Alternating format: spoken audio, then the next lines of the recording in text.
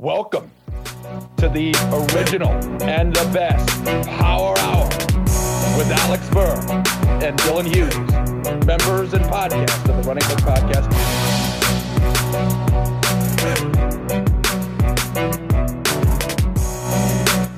Hello, and welcome to another edition of the Running Hooks Basketball Power Hour. I'm Alex Burr, joined not by JD Hall or Dylan Hughes this week. Dylan obviously is still on tour, and he is a little too busy at the moment. And JD also was a little busy this weekend. I, as well, was a little busy this weekend, so I figured, well, let's just go ahead and do a monologue. And I have tried to do one of these in the past, but it hasn't always been successful.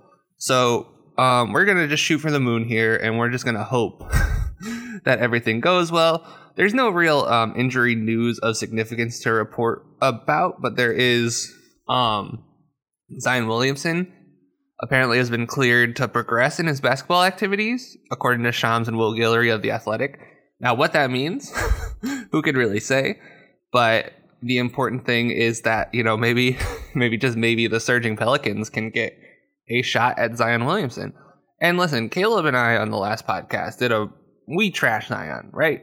And frankly, Zion kind of deserves it.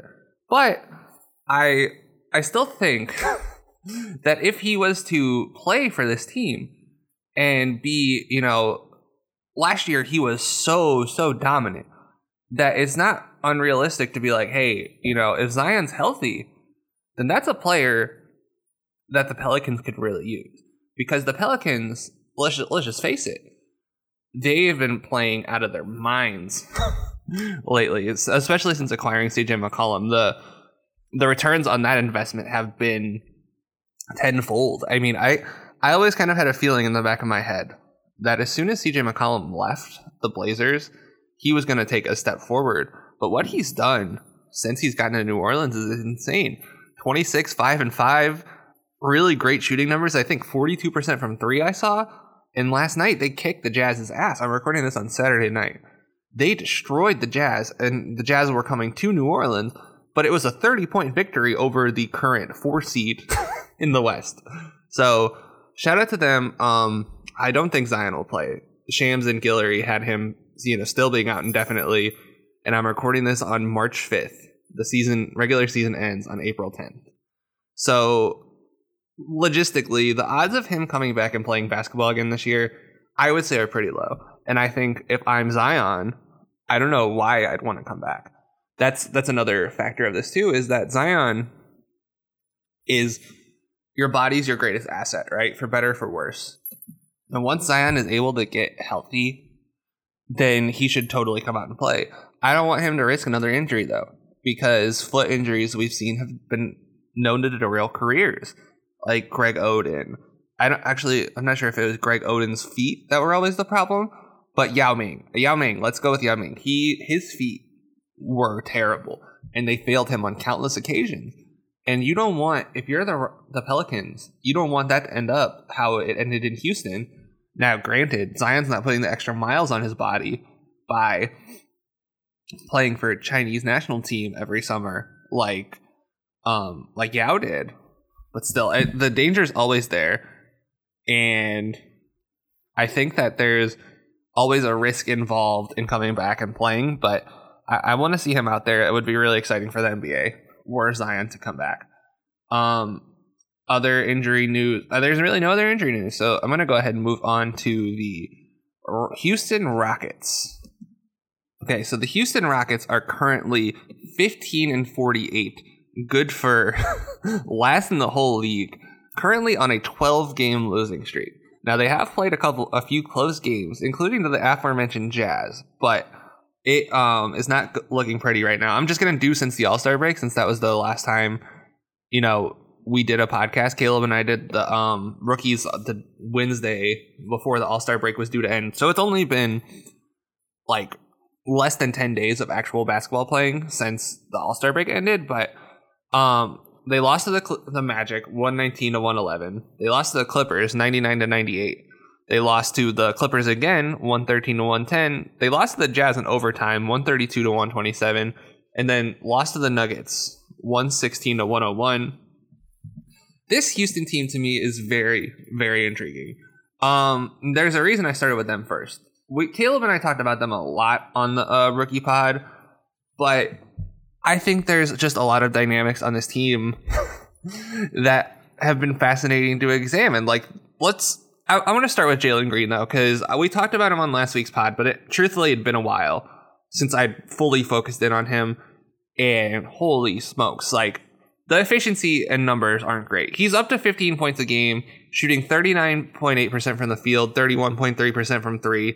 He's getting to the foul line 3 times a game, shooting 80% from there. 2.4 assists, 3.2 rebounds. Like, not doing much outside of putting the ball in the basket and not efficiently. But I'm going to be honest. For a rookie, I don't care what your efficiency is. I want to know what you're doing and how you're getting your shots. Because at the end of the day, the odds are the game, usually it's a combination of things. Usually, like, your brain can be moving a lot faster than your brain isn't moving as fast as your body is, right? Like, you're seeing things, but your body's moving so fast that your brain hasn't caught up to it yet. Or, like, you know, adjusting to the strength of NBA defenders. NBA defenders, like, I feel like people just, you know, like to shit on the NBA a lot now. NBA is really physical. It's not like it's not the 80s, but it's not the, earlier, like, after the hand check rules were disallowed and Steve Nash, was marching to the rim with impunity, right? You got to be strong nowadays to play in this NBA, and I think that's something a lot of people take for granted. And Jalen Green is just, he can get to the rim at will. No one can stay in front of him. Absolutely nobody. Again, can he finish? No. But that's not important to me now. He will be able to finish, right? He's going to, like, right now he's shooting 58% at the rim on 197 attempts.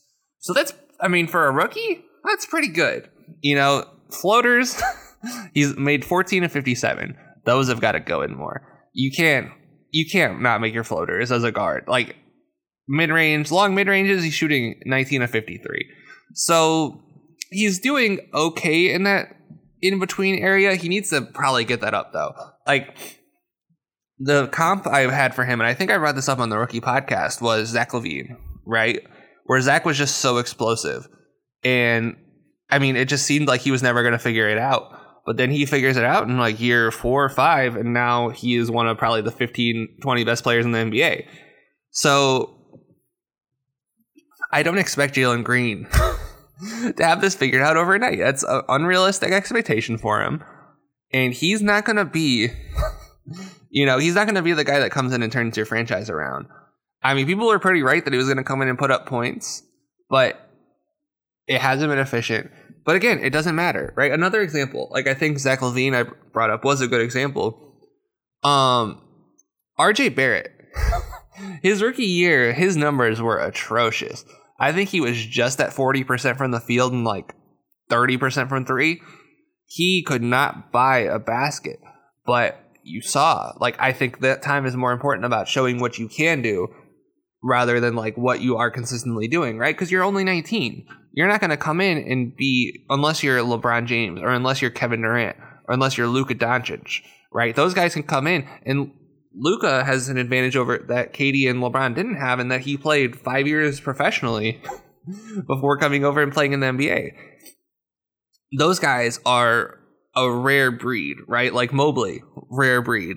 And I'm not to say Jalen Green can't be a rare breed, but I think what we're seeing from him is that he can be a guy, to me, that can be a transformational top 20 type of player, right?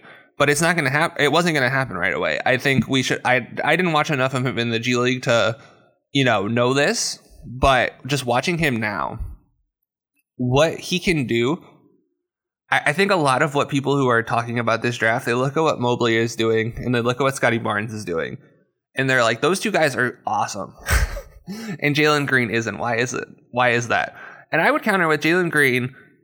First of all, he's on a much worse team, right? I think my friend Caleb Lynn and I were talking about this. The Rockets and Jalen Green are a perfect marriage because the low expectations of it all kind of is great for him, because he doesn't have to be James Harden right now. He doesn't have to be, even DeMar DeRozan right now. He can just be Jalen Green. And he can figure it out in anonymity. which is what he needs. Like, and Mobley and Barnes had more NBA ready skill sets, but I don't think Barnes can do what Jalen Green can do. I don't think Cade could probably do what Jalen Green can do. And listen, bullets in my head, I'm still taking Cade first for the Pistons. I think it was a great pick, but I think Jalen Green over time, he could, like, there's a very real possibility he ends up being better. And yeah, like the defense isn't great, but he's got good help side instincts. He's not like, some guy who's just gonna like just let guys blow by him. I mean, he'll probably will be for the next couple of years, but if he figures it out, Steven Silas has a good defensive system in there. They have a lot of good vets in there. I would trust him. I would trust Silas to have Jalen Green figure it out. I would trust, the veterans there. Like if Eric Gordon doesn't leave, now that's not 100%. We don't know if Eric Gordon's what his fate's gonna be in the offseason. He's the surprising guy who's still on the team, but I think that they have a lot of areas for Jalen to grow and excel in. And I'm glad I got to take this look at him because it kind of like I kind of felt that way just watching a few games of him at a time, during our other Power Hour weeks. But now I feel really good about saying the sky's the limit for him. And I don't give a damn about efficiency for rookies. I really don't. Like, unless you're Mobley, right? You're trying to be, trying to help transform the Cavs and helping them make the playoffs in year one. Or unless you're Scotty Barnes, right? Like Franz Wagner, he's being like super efficient for a rookie. That's great. I would be intrigued if he was doing the stuff he was doing and wasn't being efficient. That's just the name of the game. And I think sometimes as a lot of NBA analysts who rely on stats too much and efficiency, they look at the efficiency numbers and go, well, he sucks. He doesn't suck. He's very clearly showing flashes. He just needs time to grow. He's 19. He's not going to figure this out right away. And a lot of the best players in the league, like hell, Steph wasn't in the league when he was 19. Jimmy was in the league when he was 19. Kawhi, Dame. Like those are 4 like consensus top 15 players who weren't one and done guys, weren't high school guys. I think LeBron is the only high school guy that's still in the top 15. But, like there's a lot of opportunities for these guys to grow and get better. And I think people are discounting Jalen Green's ability when they aren't allowing him to grow, allowing him to be a better player. I think that when you take that away from somebody, that's not ideal. And I think Jalen just needs a little bit of time to grow. He's going to be an amazing player someday. And now, in the interest of not wanting to spend time, like spending 30 minutes on the Rockets, I'm going to kind of rapid fire through some guys that have caught my eye. Christian Wood.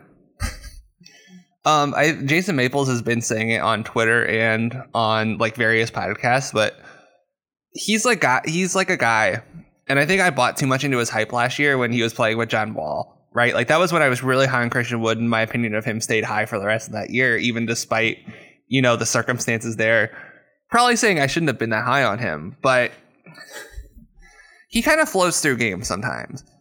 And Zach Lowe said it as well this week too. And I think that, listen, he's a guy, if he just bought in, right? All the talent in the world is there. But when you have to ask yourself if a guy will buy in, that's just not ideal to any kind of success that you might want to have. So I think that relying on Christian Wood for the Rockets, I would look to trade him in the offseason. I don't blame the Lakers for not wanting to trade for him for what that's worth. Like trading Talen Horton-Tucker, your only young asset, and Russell Westbrook, and your first round pick in 2027 for Christian Wood and John Wall, in essence, that's not moving the needle enough for me to get that done. So looking back on it, like I know it's been a couple of weeks. Actually, it's been pretty close to a month since the deadline already, which is crazy. But I think that Wood's just a guy where he needs to find the right coach, right? And to be fair, I think he's played for 2 good ones in Silas and Dwayne Casey. And obviously he's played for a lot more. He's bounced around the league. But I think that, maybe those guys aren't getting to him. Maybe he needs to find someone who's more rigid disciplinarian. And I don't know how those guys coach. I imagine Dwayne Casey to be more of a rigid disciplinarian. I mean, that's just the way his personality seems. But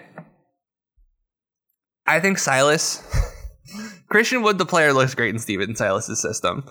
I just don't know how that translates over time and which, like, I hope that he finds somewhere because the talent is obviously super tantalizing.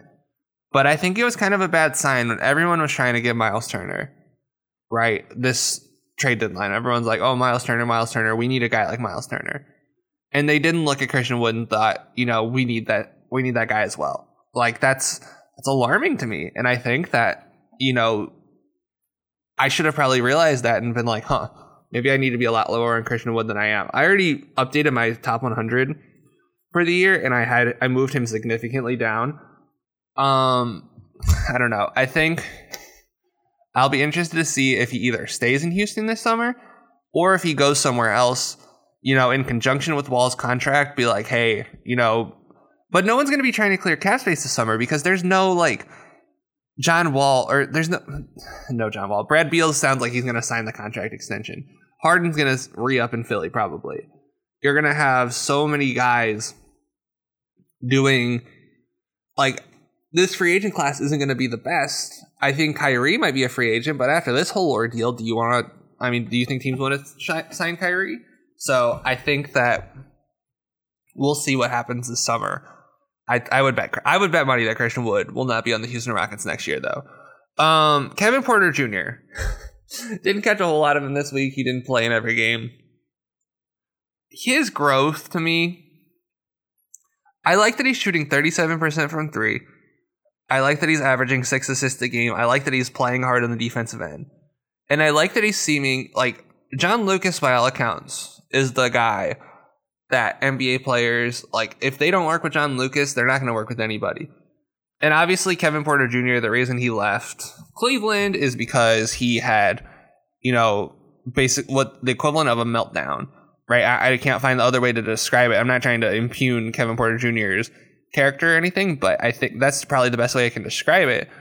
And getting really upset that his locker was being taken over, right? You had, the incident earlier this year. I can't recall the details exactly on the top of my head, but he's a difficult guy to deal with, but it seems like everyone's loving him there. He's taking on, I read a quote earlier this year that he was excitedly taking on hard defensive assignments. He was talking trash to Steph, and that was one of the Steph's best games since the new year, which, quiet storyline, Steph has not been great since Draymond went down. We all kind of expected, maybe a little bit of a regression. Checking the stats earlier today, he's shooting 35.9% from three since Draymond went down. That's not great. And I don't think it's a coincidence, but we'll talk more about the Warriors later in the year. If they can get Kevin Porter Jr. to buy in, and listen, I'm not going to say, his quote unquote character flaws, because they're not really flaws. Everybody has them. Some people's are just more pronounced than others, like maybe Kevin's are. I think that he has a chance to be a real impact player in this league. And there's a reason why he's so tantalizing, why he stuck around so much, even after all those quote unquote incidents. There's a reason he was still a first round pick. His reputation coming out of USC wasn't great, for lack of a better word. And I think that 6 assists a game coming out of that guy, I didn't see that coming, right? He had a 50-point game last year. And he was a gunner last year. They have Jalen Green. But if he can become...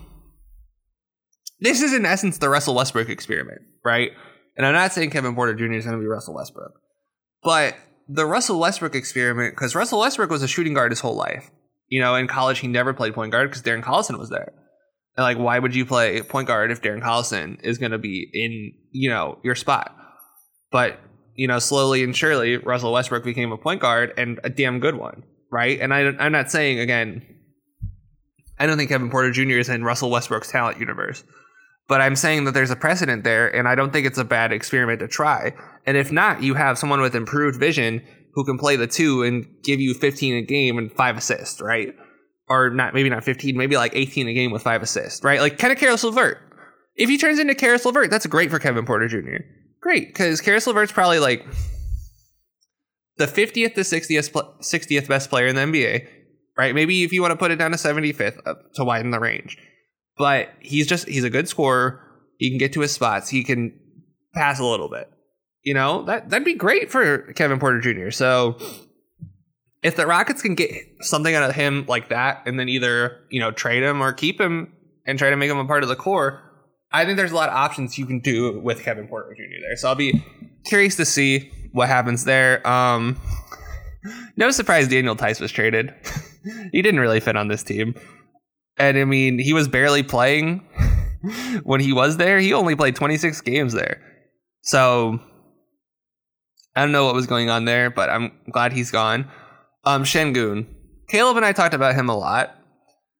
I think he's another reason why you want to examine moving Christian Wood. That man is bullying NBA centers already on the low block. And yeah, he's not he can't bully everybody, but JaMychal Green's a pretty stout dude, right? And he just was eating him for lunch. So I want to see him with more opportunities to shoot the ball, to pass the ball. I mean, he's averaging 2.4 assists a game in 18 minutes. I mean, that's 5 assists a game if he played 36 minutes a game. Now, he's not going to play 36 minutes a game, because if he played 36 minutes a game, he'd be at 5.8 fouls, which, for those that don't know, 6 fouls is how much you foul out with. I hope that's not new information to you if you're listening to the Basketball Power Hour. But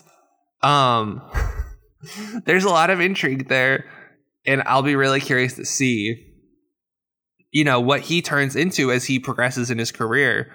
And I think the fouling thing will drop, right? We've seen Jaren Jackson Jr. have high foul rates that drops. Mitchell Robinson, right? Once you figure that out, I don't think he's a bad defensive center. I think there's some things he can improve on. He helps way too much. That's the problem with Alperen Şengün, is that he's so oriented on the team defense that he doesn't stay sometimes when he needs to stay.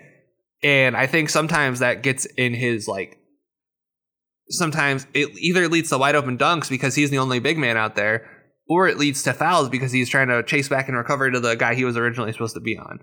I don't blame Steven Silas for not wanting to play him. He wants to try to win games, and they're not going to win games. But I don't blame him for preferring Christian Wood, who fouls 2.5 times in 31 minutes. I don't blame him for that, but we'll see. I'm surprised they didn't cut Dennis Schroeder. It'd be good though. He's actually gonna be someone. No offense to KPJ, he's gonna have better vision than KPJ, and hopefully, he can cooperate there. He's not gonna be eligible for a playoff roster now, so if he gets bought out, so he's not gonna be leaving Houston. I just want to see if he can bring any sort of, I think for him this is kind of a tryout. But I thought he was pretty good in Boston. I just thought he didn't really fit the team there. And I think Derek White, if you have Derek White, you don't need Dennis Schroeder. I think Derek White's a lot better than Dennis Schroeder, but we'll see. KJ Martin's still one of my favorite players in the league. That guy jumps 50 feet in the air. I want to see if 36% from 3, a lot higher than I thought. But if he can make threes, he's going to stick around in the league. The dude can jump. So, and then that's basically all I have on the Rockets. Garrison Matthews, not as hot as he was the last time we had him. It's funny. The first Rockets week, 8-game winning streak. Second Rockets week, 12-game losing streak. And I think it's kind of funny how every time we get the Rockets the first time, they're both years of the Power Hour, they're on their way, they're looking really good, looking really, like a really strong, coherent team. And then the second time around, I don't even think we did the Rockets the second time around last year. They were so bad. But they could use another top pick. They're going to start giving picks to Oklahoma City soon. I think their pick next year is definitely going to Oklahoma City. I'm not sure the protections on it. Let me check real quick. I think that sometime soon, because they gave 4 picks to Oklahoma City for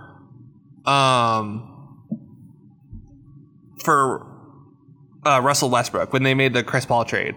So their pick is going. Oh, sorry, that's the picks they have. Let's see, Oklahoma City pick protection. Yeah, I mean, Houston did a good job of recouping picks from Milwaukee and Houston, or in Brooklyn in several trades. It's going to be interesting to see. So let's see, next year. So this year, and they sent another couple picks to, they sent another pick to Oklahoma City for Şengün. So next year, I don't think so. 2024 pick they owe to the Thunder. 2026. So 2 more picks from the future. So we'll see. I think it's going to be interesting to see where the Rockets go from here. Listen, they just need any kind of top tier talent and top tier front court talent in particular. I think Chet would be great on this team. Paolo, Jabari, one of those 3 guys. I don't think this is a team. I don't think Jaden Ivey. I wouldn't mind him here in Houston, but I wouldn't be my first priority if I was the Rockets. I'd be trying to get top tier front court help, and I'd be trying to, just be in a position where I can, be a lot better next year. I think they're 4 rookies, like I've talked about in the pods before. Garuba hasn't played much this year due to injuries and stuff, but I think they have a lot of talent on this team, and I'll be really curious to see where they end up from here. And now on to the Washington Wizards, the patron saint of the Running Hook Basketball Power Hour. Sorry, I could not get that out with a straight face. But yeah, they're not great. They're not bad. They're just kind of fine. Right now, they're 28-34, good for 11th in the Eastern Conference. Since the All-Star break, they're 1-3. They lost to the San Antonio Spurs 157-153 in double overtime. A much better game, by the way, than James Harden's first in Philadelphia. They lost to the Cavaliers 92-86. They beat the Detroit Pistons 116-113, and then they lost to the Hawks 117-114. Like I said, this team is just kind of average right now. They're not really anything to cry home about. What I think I want to focus on is, for this segment basically, because they're not playing for much right now. They traded Spencer Dinwiddie and Bertans away. Who knows when Porzingis will be back? That's probably should be the thing I talk about. Actually, that'll be what I lead with. So, Porzingis, right? Where does he fit into all of this? I think it's going to be a fascinating choice for them to make because I don't know. I think I like... It's kind of like a Sabonis situation for me in Sacramento, where I like the guys they already have. I think a 2-headed monster with Bryant and Gafford is really diverse. You could do a lot of different things with it. Bryant's gotten a little better on defense. He's not where he was, in the past, where he was a complete train wreck back there, and that's really good. He's really he's really explosive. I'm not going to say by far the most explosive because Gafford does some crazy shit, but I think if you combine, it's funny, if you combine Daniel Gafford and Thomas Bryant, you get Kristaps Porzingis. And I think, it's better to have one guy who can do all the things they can do rather than to have the guys that can do, a little bit, 2 guys and do a little bit of what you can do. It's a decent question. I wouldn't say that I want, especially when Porzingis is probably on the worst contract in the league right now, right? I don't think it's a debate. He's barely been healthy since he signed that contract. He tore his ACL while he was injured. He signed that max contract, and it wasn't Cuban's brightest moment. And I think that that's Washington. They took an interesting swing, right? Because Brad Beal probably wants to play with a guy like Porzingis, right? Someone who can play off of him a little bit. But we saw how, the thing that stuck out for me with Porzingis when he was in Dallas, it always struck me that he was a lot better when Luka was not on the court, right? And Luka, we see how he's doing with, that group now. The Mavericks have been really good since Porzingis went down, basically. They were pretty good before that, too. But once Luka got into shape, they started picking it up, and then once they traded Porzingis and added, Dinwiddie and Bertans, 2 guys who are better suited on a team like Dallas than they are on a team like Washington, it all started to make sense. And forgive me, that's my cat. They all just, those 2 guys really didn't make sense on this team. They still have way too many guys on their team. Although funny, nobody at point guard right now because they traded away both of their point guards in Holiday and Dinwiddie. I think Porzingis for me, here's the ultimate question, right? Would you rather pay Kristaps Porzingis 30, close to $40 million, or would you rather pay Thomas Bryant, Daniel Gafford, and Kyle Kuzma, all $39 million. So I'm pretty sure they're all making $13 million a year. I know my answer to that question, and that's paying those three guys. I think this is the problem, right? So let's say you want to play Kristaps at center. Well, then that means you got to cut one of Bryant or Gafford out, right? Those two guys are 23 and 24, right? Gafford's 23, Bryant's 24. The other solution is to play both of those guys and play Kristaps at power forward. Well, then you're just moving Kyle Kuzma off of his best position. So the choice for me is really tough. And you're moving Rui Hachimura, who Rui and Kuzma, in my eyes, are both power forwards. It could just be my, new age, hippie basketball sensibilities talking, but I think those guys are power forwards. I think Denny Avdia is probably a power forward as well, although he needs to put on a little bit more weight before he could probably have that distinction. But I don't know, I don't think either of those are good roads for the Wizards. And here's the thing. We saw what the Mavericks trade got for Porzingis. What are the Wizards going to get for him if they try to flip him this summer? That's the question du jour to me. And I think that if I'm the Wizards, I'm just trying to see how this plays out. I'm trying to see if he can stay healthy. He's probably not going to be able to, folks. That's the thing with Kristaps Porzingis. He hasn't been able to stay healthy in years.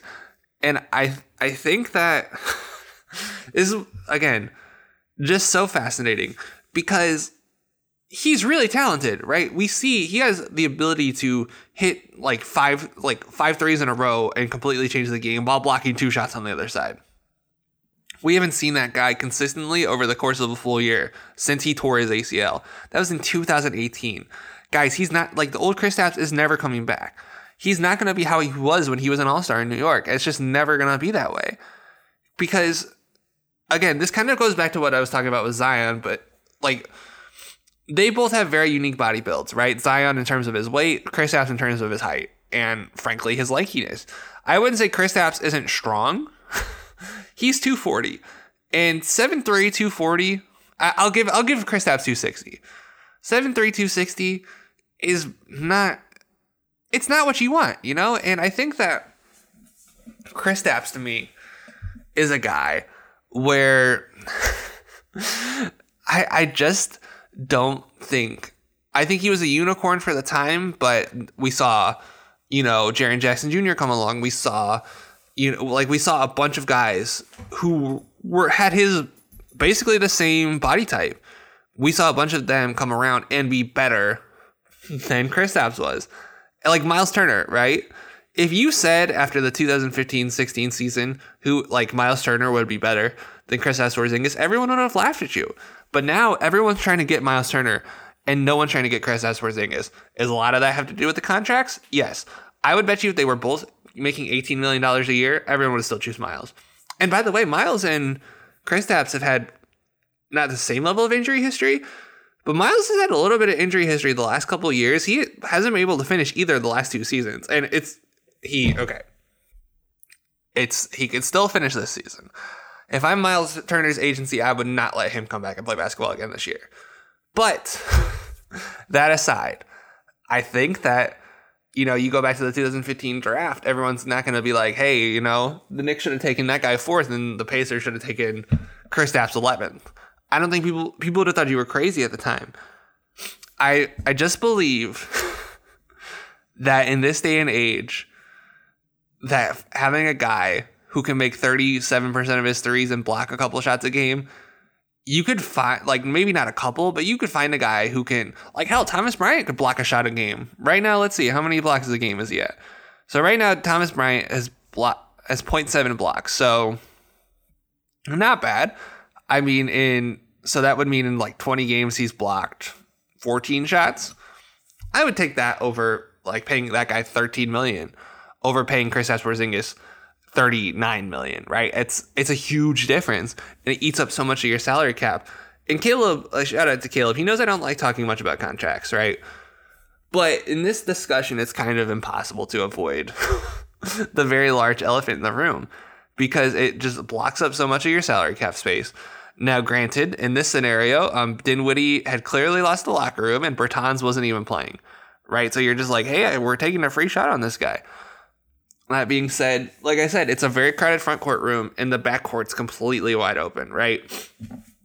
You have Satoransky was a key buyout addition for them, and he's going to end up playing a lot for them. In two games, he's averaging 15 minutes a game, and that feels low. Like, he should probably be averaging more than that. Like, Hal Neto is going to be a high-minute player. Like, Hal Neto is going to average 30 minutes a game the rest of the year. That's not something you want. Like, Hal Neto's fine, right? I think the biggest revelation of the last couple of years of Washington Wizards basketball is that Hal Neto is somehow a serviceable NBA player.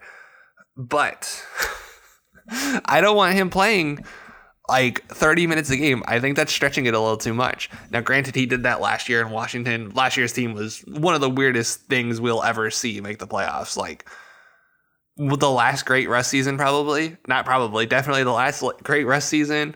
You know, Bradley Beal playing his ass off and then falling off a cliff the next year. Rui Hachimura playing out of his goddamn mind. Robin Lopez making 15-foot hook shots. Daniel Gafford coming in and rejuvenating the team, you know, the second half of the season. So many weird plot and storylines to last year's Wizards season. And now they just have a bunch of good NBA players on their team and not much direction to show for it. Like, it's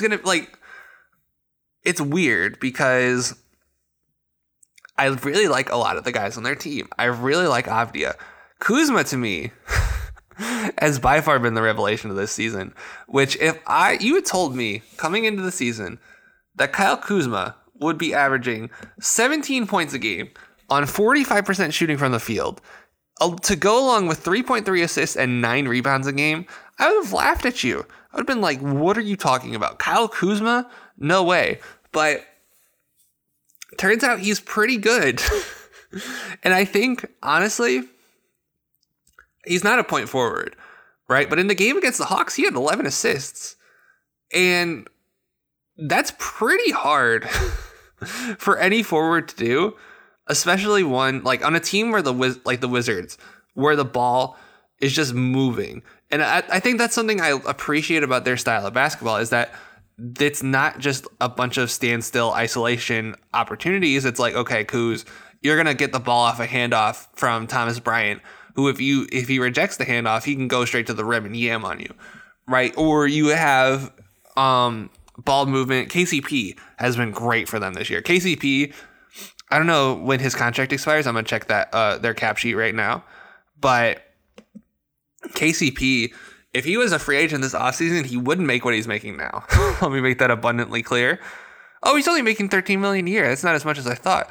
So he's partially guaranteed on a $14 million contract next year. There's no way he gets cut. Absolutely no way.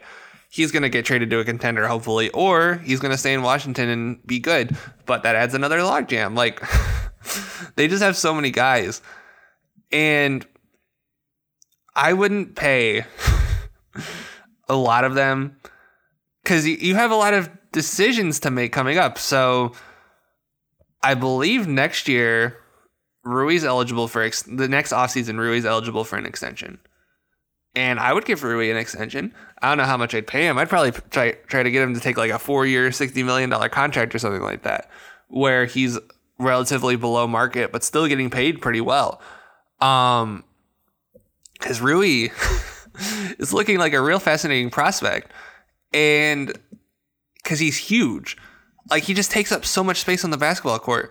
Right now, he's somehow making 54% of his threes. That has to be a typo. There's no way he's only taking 2.3 a game. But I feel like the way he's been playing this year, he's been getting his shots in the flow of the offense. And I feel like he's been really good as a play finisher for them. I think right now, if I were to make a list of Washington Wizards untouchables, Beal... But I don't know. Beal's a tough situation. I'll talk more about Beal towards the end of this segment. I wouldn't trade Kuzma right now. I wouldn't trade Rui right now. I wouldn't trade Denny. That's about it. Like Kispert, maybe. I think Kispert, you could probably get someone like the Nets, right? Like let's just say you're the Wizards and you're looking to blow it up, right? And you trade Beal. You know, in that scenario, I'd probably consider trading Kuzma, but we'll save that for later. Kispert could be a guy you could steal from the Nets for like the Sixers first round pick this year. Like that could be a guy that could nab you a first round pick from a team that's desperate for more shooting. And like, let's just say, the Nets get off of Joe Harris, right? Like something like that crazy. I think Kispert could be a guy that could slide into that Joe Harris role.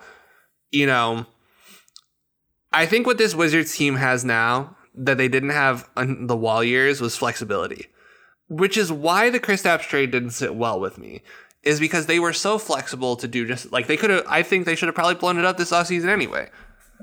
I think that's probably the most logical move for them, but who knows? Ted Leonsis has never been inclined to rebuild there. They had to rebuild after some unfortunate circumstances at the end of the 2000s. Jeez, that was a while ago. At the end of the 2000s, some unfortunate circumstances led them to blow it up. But they've been pretty consistently either good to mediocre since 2013. Like since they got Paul Pierce, they've been pretty consistently not terrible. Like they've had bad lottery luck in the past, 2019 and 2020 drafts, but this team is a team that I think needs to pull the plug on whatever this is and just needs to just let everybody suck. And to be fair, they've been competitive just going back and looking at the schedule since the All-Star break. Like they lost their losses by 4, 6, won by 3, lost by 3. They've been very competitive going into the All-Star break. They lost to the Heat by 21 the day before their last game before the deadline. So not exactly a great sample size, but they beat the Nets by 1. They lost to the Kings by 13. Not great, but whatever. They beat the Pistons by 9 and they lost to the Pacers by 5. This team is pretty consistent all around, and they're going to fight hard. They're going to be a pain in your ass to play. But I don't think this team has a solid direction that I trust, and I want to see them firmly choose a side. Either we're going for the playoffs next year or we're going to tank. And I think next year, Detroit's going to be better, right? Detroit's going to be really good. I don't think, not really good's a stretch probably. Detroit and Orlando, I think, will both be better. And I'll talk about the Magic here in a second. I think it's safe to say them and the Knicks might be the two worst teams in the Eastern Conference next year, the Wizards and the Knicks, just because of the steps. Like those two teams in Orlando and Detroit have defined like guys who they're going to have guys who are going to be stars next year. I don't know if I can say the same about the Wizards. Like you're going to have Beal, but since Wall went down, they haven't been a real threat to make the playoffs. Like they made the playoffs last year because of the play-in format and because Russ was incredible. Russ's season again last year just was phenomenal. And he's obviously not going to do that again. And getting off of that contract was a win for them. But I think that we're going to see going down the line that might have been the end of the Beal era in Washington, because he made Beal so much better just by attracting so much attention and being such a force. And they don't have that right now. They don't have that guy that's going to draw all the attention off Beal. Like Kuzma is really good, but he's not going to be the guy that you're going to have to like not double Beal on account of, He's not going to be the guy drawing all the attention off Beal, taking 30 shots a game. What Kuz is doing is really good, but it's just not the same. And I think that either you try to find that, you hope Kristaps is that guy, or you just realize it's done and you just go for Victor Wembanyama. Like the 2023 draft class, by all accounts, is pretty freaking good. So you go for that class and then you hope for the best, but we'll have to see. And then just some random player shout outs as we go through the end of this. Denny Avdia to me is a guy that reminds me of Dario Saric, Boris Diaw. He just does a lot of good things, but right now he can't shoot.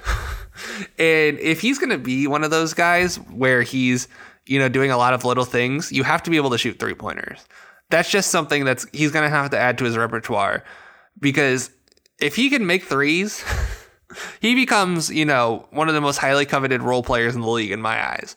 But until then, he's not that guy. And I think that he's a guy who, like, he could do so much. He's so skilled. But Rui's advantage over him right now is that Rui can just hit a corner three, and Denny can't. And I want to see Denny progress in that shooting ability. I think he can. His mechanics don't suck. So if he can grow in that area, I think that'll be what's best for them going forward. Gafford, I still don't know how they stole him from Chicago. The Bulls could really use Gafford right now behind Vooch. That would be. Gafford's basically kind of vacillated back and forth between the starter and the backup spot all season. So let's see. Gafford. Actually, no, I'm lying. Gafford started 50 games. So he started the majority of his games. But I just wish the Bulls knew how to use him better. He'd be so good for them right now. But I'm glad Gafford is thriving. And I think he's going to be a really key piece of their future or someone else's future going forward. I think if they're trying to blow it up, Charlotte should give them a call and say, hey, we want Daniel Gafford. How's PJ Washington sound? So I'll be curious to see where they go on that front. I brought up Rui already. I think Rui and Kuz, between those two, you could have a really solid group of forwards. Add Denny to the mix. It's incredible. And I think one of those guys is going to have to go eventually, right? Unless you think you have a Phoenix Suns model. But none of those guys, like, the thing about the Suns guys is they all complement each other, right? Like, maybe that's the thing. Maybe this team thinks they're the Phoenix Suns, but they don't have Ayton. And whoever, like, Beal and Booker kind of are on the same level to me, but I think Booker has separated himself in the last year. And I think where we realize Booker is just flat out the better guy at this point. So I think I want to see how this whole thing ends up, where maybe that is a possibility where they try to get, a guy like, I don't know, like, let's just say Mike Conley, right? I don't know why the Wizards, maybe you trade, Kuzma and Gafford for Conley. I don't know, maybe they think they have a group there. I just don't see a way. There's so many East teams that are better than they are right now. That's the thing about the Suns. They struck gold at the perfect time because the West kind of had a little bit of a down year last year. And then they got stronger while the rest of the East got weaker. And now the Suns are dynamite and the best team in the league. And I don't feel uncomfortable saying they're the best team in the league. I don't think the Wizards can get there. The East is getting stronger. You have Giannis, KD, Kyrie for right now, Harden, Embiid, Jimmy, Bam, Kyle Lowry, right? Just so many guys. And the Wizards, I don't think would be able to get a guy that can change their trajectory like that. So that's why I'm leaning rebuild with them. I'll be curious to see. Shout out Anthony Gill, if for no other reason than to piss Caleb off. That's it. That's all I got on that front. And then, yeah, I think Thomas Bryant looks really explosive. I want to see what he looks like, going forward, coming back, playing more games after the injury. I think they have a really solid center rotation in Washington. And finally, on to the Orlando Magic, who are 16-48, good for 15th in the Eastern Conference. It's funny how we get the two worst teams in the by the way, I should have mentioned that the Magic got switched out for the Grizzlies because JD is not here. JD really wanted to do the Grizzlies, and it would have felt wrong to taunt him about Ja ripping his favorite team to shreds without JD here. So I'm joking, JD, I love you, but it would have felt wrong to do that. So we're moving the Grizzlies to next week and swapping them out with the Magic. So that's a lot of fun. That'll be a lot of fun when we get to talk about Ja with JD. But the Orlando Magic, 3-1 since the All-Star break. They beat the Rockets, like I brought up earlier, 119-111. They beat the Pacers, 119-103. Lost to them again the next game in overtime, 122-114. And then they beat the Toronto Raptors last night, 103-97. Again, I'm recording this on Saturday, March 5th. So this is going to be coming out on Monday, March 7th. So there's a little bit of like things that have changed since then. You'll know that's the reason why. But for the most part, nothing really controversial happening right now. But the Magic. So the last time we had the Magic, they were in the throes of the health and safety protocols. Like their whole team was in the health and safety protocols. It was honestly madness. It was good time to get caught up on Franz Wagner, see what he was doing. But other than that, nothing much educational about the first Magic run. This one, I'll say, very more educational. We got a good amount of Cole Anthony, who after a rocking hot start to the season is down to 39% and 32% efficiencies from the field.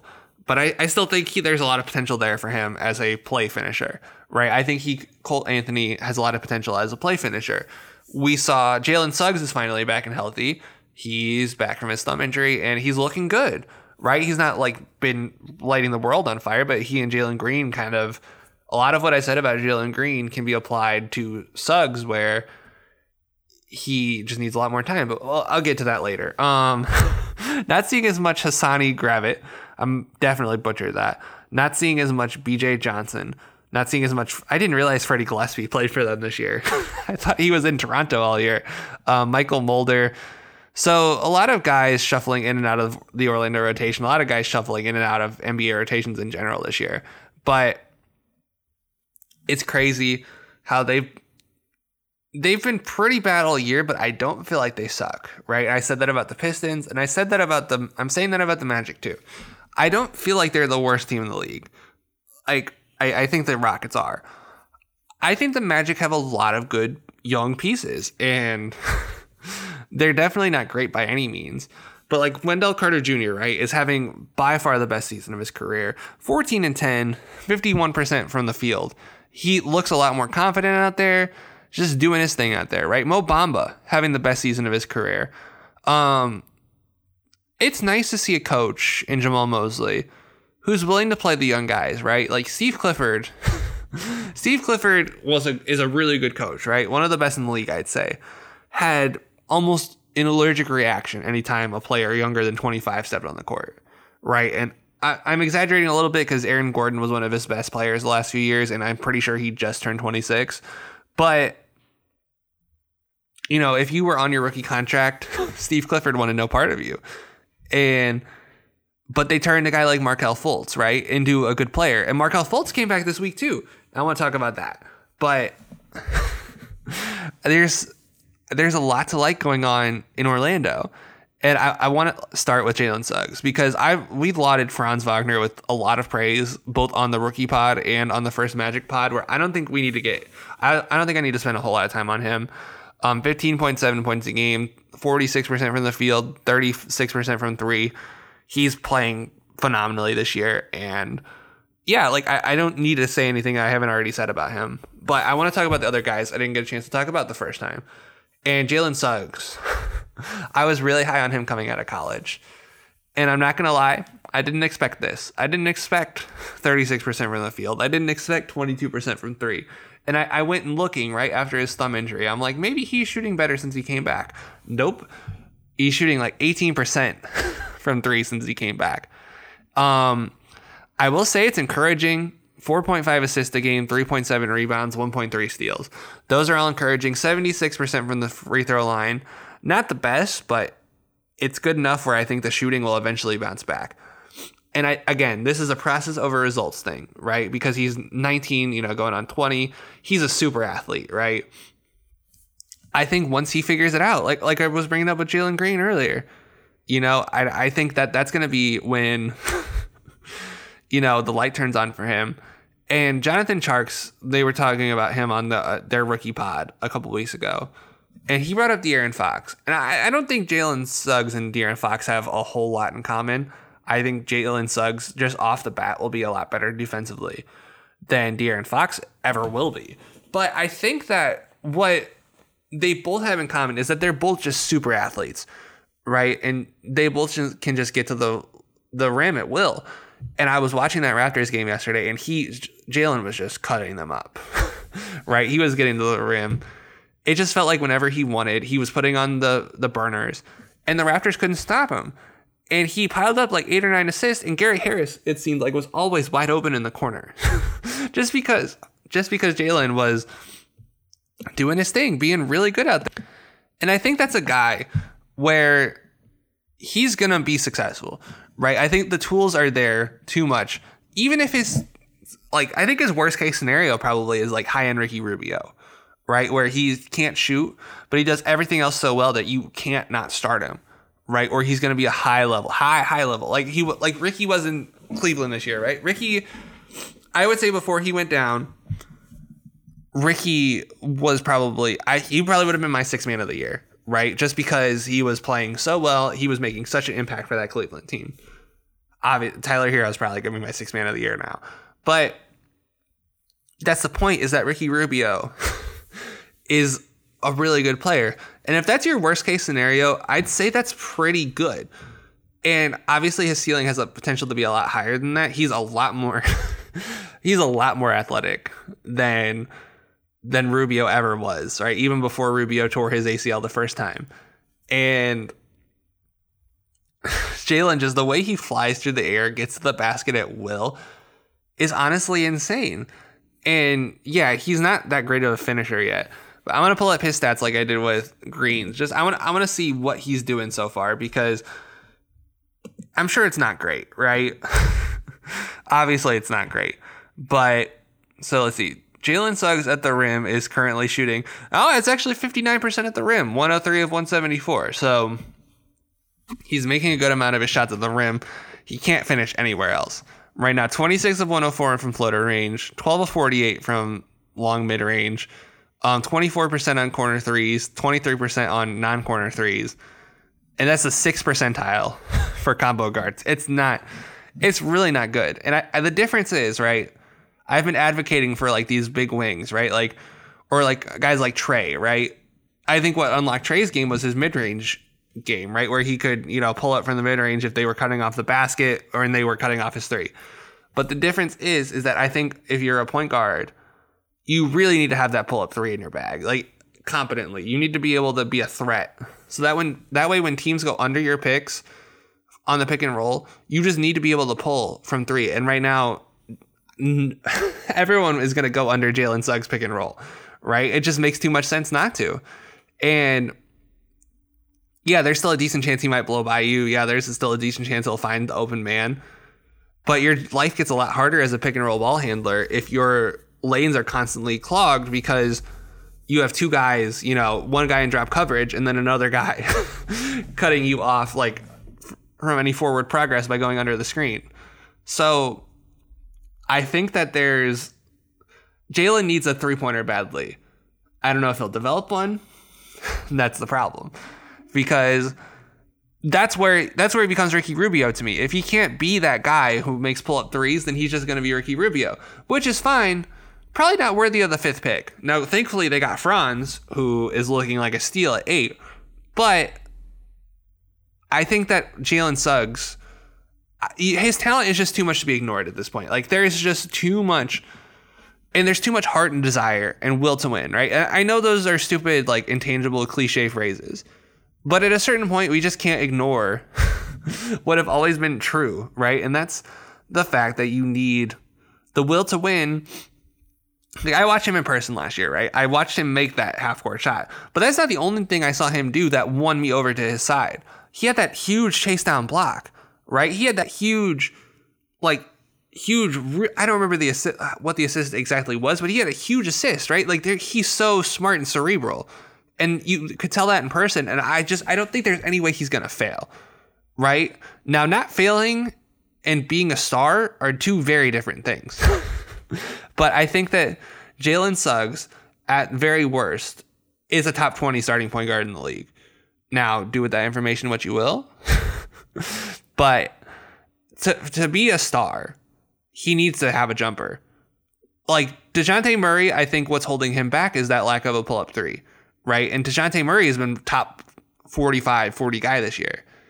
I still think that there's another level DeJounte could go if he had a pull-up three. He doesn't, and that's why he's not, in that upper echelon with Darius Garland, with Trae Young, with SGA, right? I think if you're handling a lot in the pick and roll, you need that pull-up three.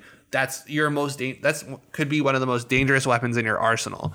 And if you don't have it, that's going to be really bad.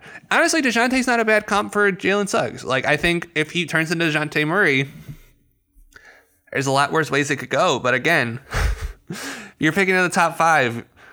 you're probably hoping for a little better than DeJounte. I'm not saying it's hard to get better than DeJounte in general, but I still think that the sky's the limit for Jalen Suggs. I'm not giving up on him. And if you're looking at his stats being like, what's going wrong here? Just understand, like always, process greater than result. And now on to the other Magic players, because there's a lot of good stuff on this roster. I'm not going to spend a whole lot of time here because I've already been going at this for way longer than I thought I was going to. Cole Anthony. So 17, 6, and 6, basically. I'll admit, when I first saw, Cole Anthony grabbing a lot of rebounds, I was a little concerned, right? I think my opinion of Terry Rozier, to go back to another guy like him, was that, if your best skill is rebounding, that's probably not a good sign. Then Terry Rozier ended up being good at a lot of stuff, right? So I ended up looking like an idiot on that one. So I think if Cole Anthony can, he's really tenacious, really has a good nose for the ball, and I think can put the ball in the basket. Again, the numbers don't support it, but he's getting good looks. It's not like he's, it's not like he's chucking. It's not like he's Jordan Clarkson, right?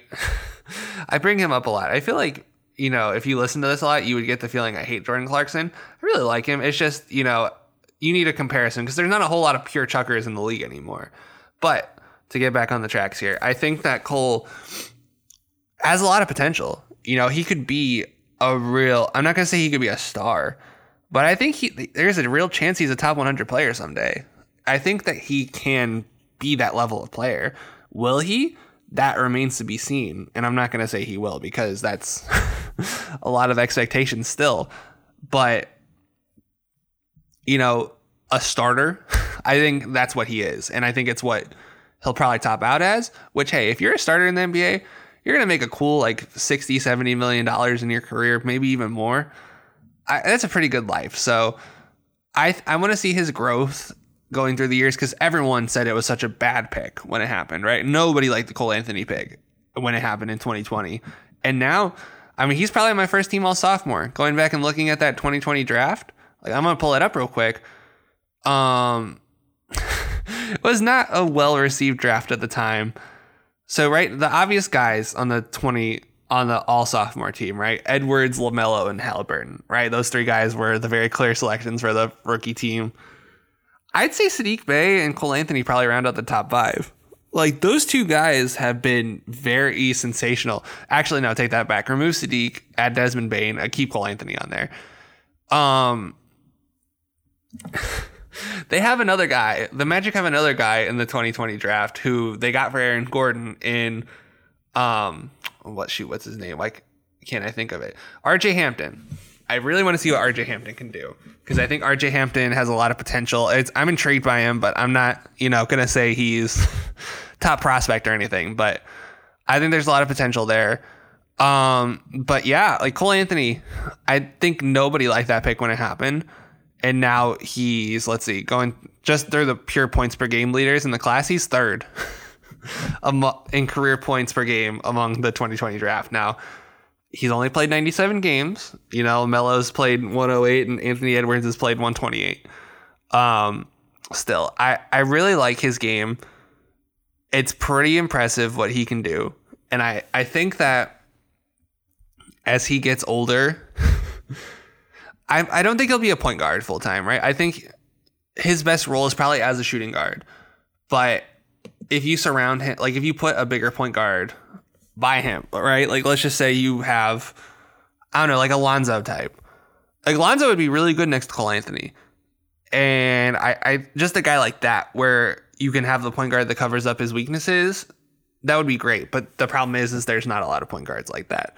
So maybe next to DeJounte, I don't know. We'll see. But I think Cole Anthony's definitely not going to be a rookie contract and done guy. I really like that selection for them. Gary Harris playing a lot better than I thought he was going to. Shooting 38% from 3 on 5 attempts a game. That's pretty good. I'm surprised he didn't get bought out, but he'll have his free agency suitors for sure in the offseason. He's going to be, I'm guessing, one of the most highly sought after free agents in the class. Mo Bamba, real bounce back year for him. Like, not even bounce back, because there was nothing to bounce back from. He's just playing really well this year, averaging almost 2 blocks a game and just playing really well next to Wendell Carter. And I think, honestly, I would let him go, because if I'm the Magic, I'm trying like hell to get Chet Holmgren, right? I think this is like the perfect Chet Holmgren team, because we're seeing how well Bama's playing next to Wendell Carter. Now imagine how well Chet Holmgren would play next to Wendell Carter. And I think Bamba, there's a lot of teams that could use his services. You know, I'm not going to name the obvious one that I always bring up that needs a center that I may have brought up earlier in the podcast. But, you know, I think Bamba's playing well enough to justify maybe getting like $10 million a year from somebody. Maybe not that much, but maybe like $8 million a year from somebody in the free agent market. If I was the Magic, I'd just be like, hey, you did really well this year. Go get paid, right? I would not even make him a restricted free agent. I'd just be like, go get paid. And I think he's been playing really well for them. Wendell, like I brought up earlier, just completely shocking that you take the guy out of Chicago where he has to punch in like he's working a factory job. And you take him out of that situation, he starts playing better. Who would have thought? You know, it's just, so what a crazy concept. 61% on twos for Wendell. Just, I can't believe it. Like, you're telling me that the guy's actually good? There's just no way. Chumo Kiki, shot's ugly. He really needs to improve it if he wants to stick around in the league. Because there's something there on defense, but like we've seen, like I'll just throw a guy out there, like Daniel House, right? He's kind of on the fringes of the NBA right now, and he might have found a new home in Utah, but that's not ideal if you have a guy who just, like, yeah, teams need wing defense, but not at the expense of shooting. You need to be able to hit enough shots to stay on the floor, and he's not really hitting anything right now. Who knows? Like, maybe as Jalen gets better, he'll start making more shots, but I mean, who can really say at this point? Terrence Ross, I'm surprised he's still not out of there. Markelle Fultz. So I only watched one game of his, and that was the first Indiana game. But holy smokes, did he look good. Like, the jumper, if his jumper looks like it looked in that game, they might have like a real legitimate trade asset on their hands, where, because Markelle Fultz is supremely talented, right? Something nobody has, like, the problems with him were 1,000% mental. And I wish that he didn't have to go through those, but it happened. So, I mean, I can't do anything about it. But just the way that shot looked against the Pacers, it was cash money. He's only played in 2 games. And obviously, he's not going to make 77% of his shots for the rest of the year. But that mid-range pull-up, it was looking nice. And he's made 1 free throw. I don't have the exact number in front of me, but I'm going to guess that's 1 free throw. But hey, it's a better percentage than he ever shot in Philadelphia. And listen, if he has a 17-footer and he's supremely athletic and really good on defense, there's a lot of teams that would be like, you know what? We want that guy. And I don't think Markelle, like Caleb brought this up last week, so it's kind of funny that he came back and played like 6 days later. But I think Markelle's future isn't in Orlando, but I think if he shows out in the last half of the season, that there's a chance that some team will be like, hey, we can make that our starting point guard, and he'll be good there, right? Out of that pressure cooker of Philadelphia. I think that the sky's the limit for Markelle Fultz. I want to see him more. I'm going to watch more Magic games just to see how he's doing. But I think that he has a really bright future ahead of him. And that is something I'm looking forward to seeing for the rest of the year, watching his progress and seeing if, I want to see if Jonathan Isaac can come back. Hell, I've, maybe taken some passive aggressive digs at him on this podcast, but listen, he's one of the most he's a unique talent in the league. And I want to see if he can come back and be healthy. But if not, Chet Holmgren's looking really nice right now. And I think that he could really help their team, but make sure you check out our other properties on the Running Hook Podcast Network. This is coming out on Monday. JD and I will be recording the next week's Power Hour on Thursday night, so it'll be out on Friday. The teams for that will be the Minnesota Timberwolves, the Memphis Grizzlies, and your New York Knicks. Who is your New York Knicks? Excellent question. Certainly not mine, because I hate that team. But we got to do them. You know, we had to do all three of these teams too. Someone had to do them, and I'm really excited to get back with JD later in the week. Make sure you check out Linsanity. I believe they'll be back this week. Conference championships are coming back. Like, conference championship season is back. It'll be really exciting to see what happens in that realm. So make sure you check that out. Make sure you check out Circle City Cinema. Their last episode was the last episode of the Book of Boba Fett. Or actually, no, their last episode was The Last Duel. Forgive me. And that was a really good episode. Make sure you check that out. Yeah, The Running Hook. It's a great time right now. You don't want to miss it. If you manage to make it through this whole monologue, tweet at CalebLin1 that he sucks. That's a reminder, at CalebLin1 on Twitter. If you made it through this whole episode, if you could tweet that at him for me, I would be much appreciated. Tag at The Running Hook in your post. But yeah, this is a really fun episode. I hope you listened and enjoyed.